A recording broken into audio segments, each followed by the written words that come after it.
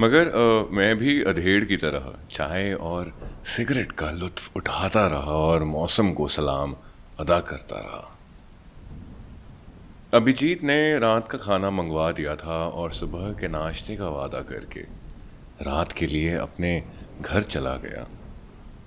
मैंने पूरी हवेली की सारी लाइट्स ऑन कर दी और उसके हर एक कोने की कहानी श्वेता को बताने लगा कि यहाँ दादाजी की साइकिल खड़ी होती थी, यहाँ मैं और मेरे कज़न्स दीवार पे भिंडियाँ चिपकाते थे। इस दीवार का रंग पहले नारंगी था मगर इसे बाद में नीला करा गया। वहाँ उस छत से पतंग उड़ाते हुए मैं गिरा था। दिवाली पे यहाँ मेरा हाथ जला था। यहाँ पे वालिद ने आम लगाए थे। यहाँ मैंने 2 मुर्गियाँ पालने की कोशिश करी थी। फिर शायद उन्हें कोई पका के रात को खाना बना के दे गया। 1000 कहानियाँ सुनाते हुए कब 11 बज गए रात के पता न चला। खाने में थी कट्टे की सब्जी और मक्की की रोटी, साथ में था गाजर और लहसुन का अचार, लस्सी और रसगुल्ले मिठाई में। अभिजीत ने जाते हुए एक केतली भर के चाय बना दी थी और उसका पूरा फायदा उठाने वाला था मैं। श्वेता पीछे की तरफ वाले कमरे में थक के सो गई थी और मैं उस अमलतास के पेड़ के नीचे जाके ये कहानी आगे लिखने के लिए बैठ गया था। वक्त जब देखा था पिछली दफ़ा तब शायद 12 या 1 बज रहे थे रात के, और अब सूरज उदय होने के बाद भी कुछ कुछ और कदम ऊपर चढ़ चुका है।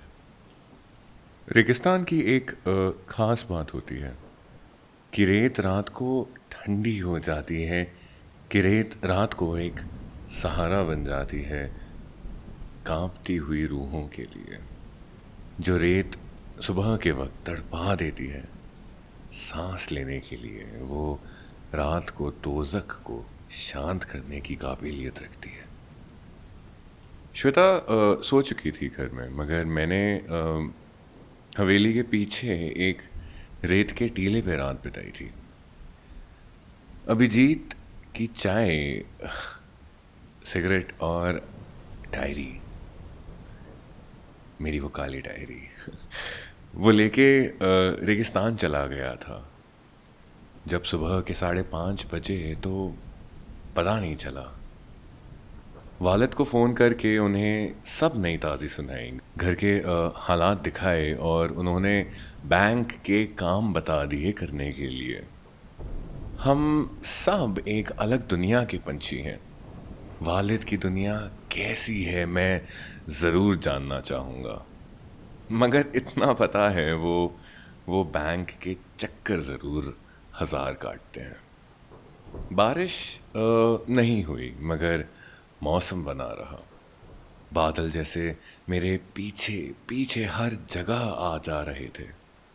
सुबह का नाश्ता अभिजीत खुद ही ले आया था, जिसमें वो तरह तरह की कचौड़ियाँ, आलू की सब्ज़ी, लहसुन की चटनी और लस्सी। नाश्ता करने के बाद मैं और श्वेता बैंक के काम करने के लिए चले गए। लाजमी था कि यहाँ भी डॉक्टर साहब के चर्चे फैले हुए थे। जो काम करने में अक्सर आधा दिन ज़ाया हो जाता, वो कुछ चंद मिनटों में हो गया।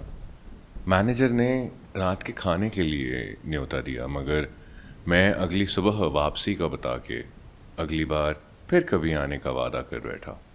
मैनेजर ने अपने हाथ मेरे कंधों पे रखे और कहा, डॉक्टर साहब की हूबहू कॉपी हो तुम। चाल चलन, उठना बैठना, बात करना, सब उन पे है। उन्हें मेरा नमस्ते ज़रूर कहना और उनका नंबर देते जाओ। मैं खुद उनसे बात करूँगा और अगली दफ़ा उन्हें भी लेकर आना। श्वेता ने पूछा कि अगर हम दोपहर का खाना किसी के घर में कर सकते हैं या नहीं। मैंने गाड़ी में अभिजीत को फ़ोन करा और उससे पूछा कि अगर ये मुमकिन है तो बताएं। अभिजीत ने बिना वक्त लगाए हाँ भर दी और ऐसा लगा कि उसकी आंखें और गला गीले हो गए हों। रास्ते में एक चाय की दुकान पर रुक गया मैं। श्वेता मेरी तरफ देखती है और कहती है कि इस मिट्टी, इस रेगिस्तान से अलग ही रिश्ता है तुम्हारा। उसने ये कोई सवाल नहीं पूछा था, उसने ये एक हकीकत बयां करी थी। श्वेता, इस मिट्टी से रिश्ता वालिद का है। जहाँ उनका नाम आता है मुझे वहाँ हर कदम, हर हर्फ सोच समझ के इज्जत से करना पड़ता है। यहाँ पे वो खून बहा है और बहता है जिसकी वजह से आज मेरा वजूद ऐसा है। फरीद, तुम कभी दूसरे की बात मान नहीं सकते ना? अरे तो तुम्हारी बात ही तो मान रहा हूँ, इसमें मना थोड़ी कर रहा हूँ। और हाँ, आसिफ भाई का भी तो रिश्ता है ही ना यहाँ से। उन्हें भी तो रेगिस्तान पहाड़ों से तो ज़्यादा ही पसंद है। और ऐसे ही एक दूसरे की छोटी छोटी बातों में हम दोनों अपने बारे में खुद नई चीज़ें ढूंढ लेते थे। मुझे गाड़ी चलानी मेरे ड्राइवर ने सिखाई थी जब मैं 12-13 साल का था। सिल्वर कलर की 1999 मॉडल की होंडा सिटी, ऑटोमेटिक। बहुत से ऐसे किस्से हैं मेरी ज़िंदगी के जिन पे अगर आज मैं नज़र दौड़ाऊँ तो हंसी आती है। क्या ही सोच रहे होंगे वो ड्राइवर भैया जो एक ऑटोमेटिक गाड़ी पे मुझे ड्राइविंग सिखा रहे थे। फिर मैनुअल चलानी सीखी और तब से एक आदत बन गई जो आजकल के गाड़ी चलाने वाले आवाम में है कि सीधा हाथ अगर व्हील पे होता है तो उल्टा हाथ हमेशा गियर पे रहता है। और ये मेरे वालिद को आज तक समझ नहीं आई। मुझे गाड़ी चलाते हुए 45 साल से ऊपर हो गए हैं फरीद, मगर मैंने तो आज तक कभी ऐसे नहीं चलाई गाड़ी जैसे तुम लोग चलाते हो। और और अगर किसी बाप की उसके बेटे से नोकझोंक ना हो तो क्या ही मज़ा आता है रिश्ते में।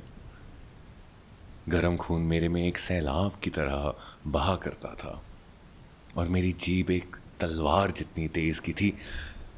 आप ही खुद सिखा देते गाड़ी चलाना। ड्राइवर भैया को दे दिया आपने, उनका शागिर्द बना दिया मुझे, तो यही तो होना था। वालिद को ऐसे जवाब कभी पसंद नहीं थे, लेकिन उन्होंने कभी कुछ कहा नहीं मुझे। मगर कुछ वक्त से उनको इस नोक झोंक में अब मज़ा नहीं आता और मुझे अपनी बदतमीज़ी का एहसास होने लग पड़ा था।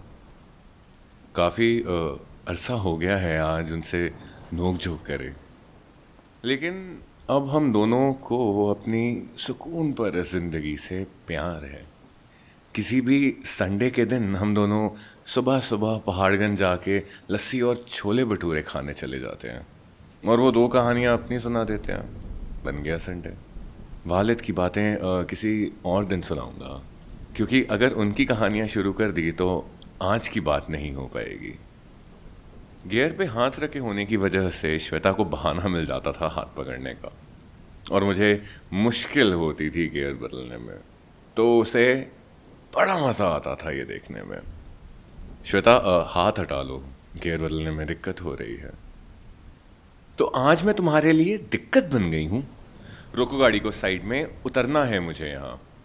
श्वेता, अगर जंगल होता तो उतार देता पक्के से। किसी शेर जानवर को मार के तुम अपना पेट तो भर लेती, मगर इस रेगिस्तान में तुम्हें कुछ नहीं मिलना और अभिजीत के घर भी जाना है अभी।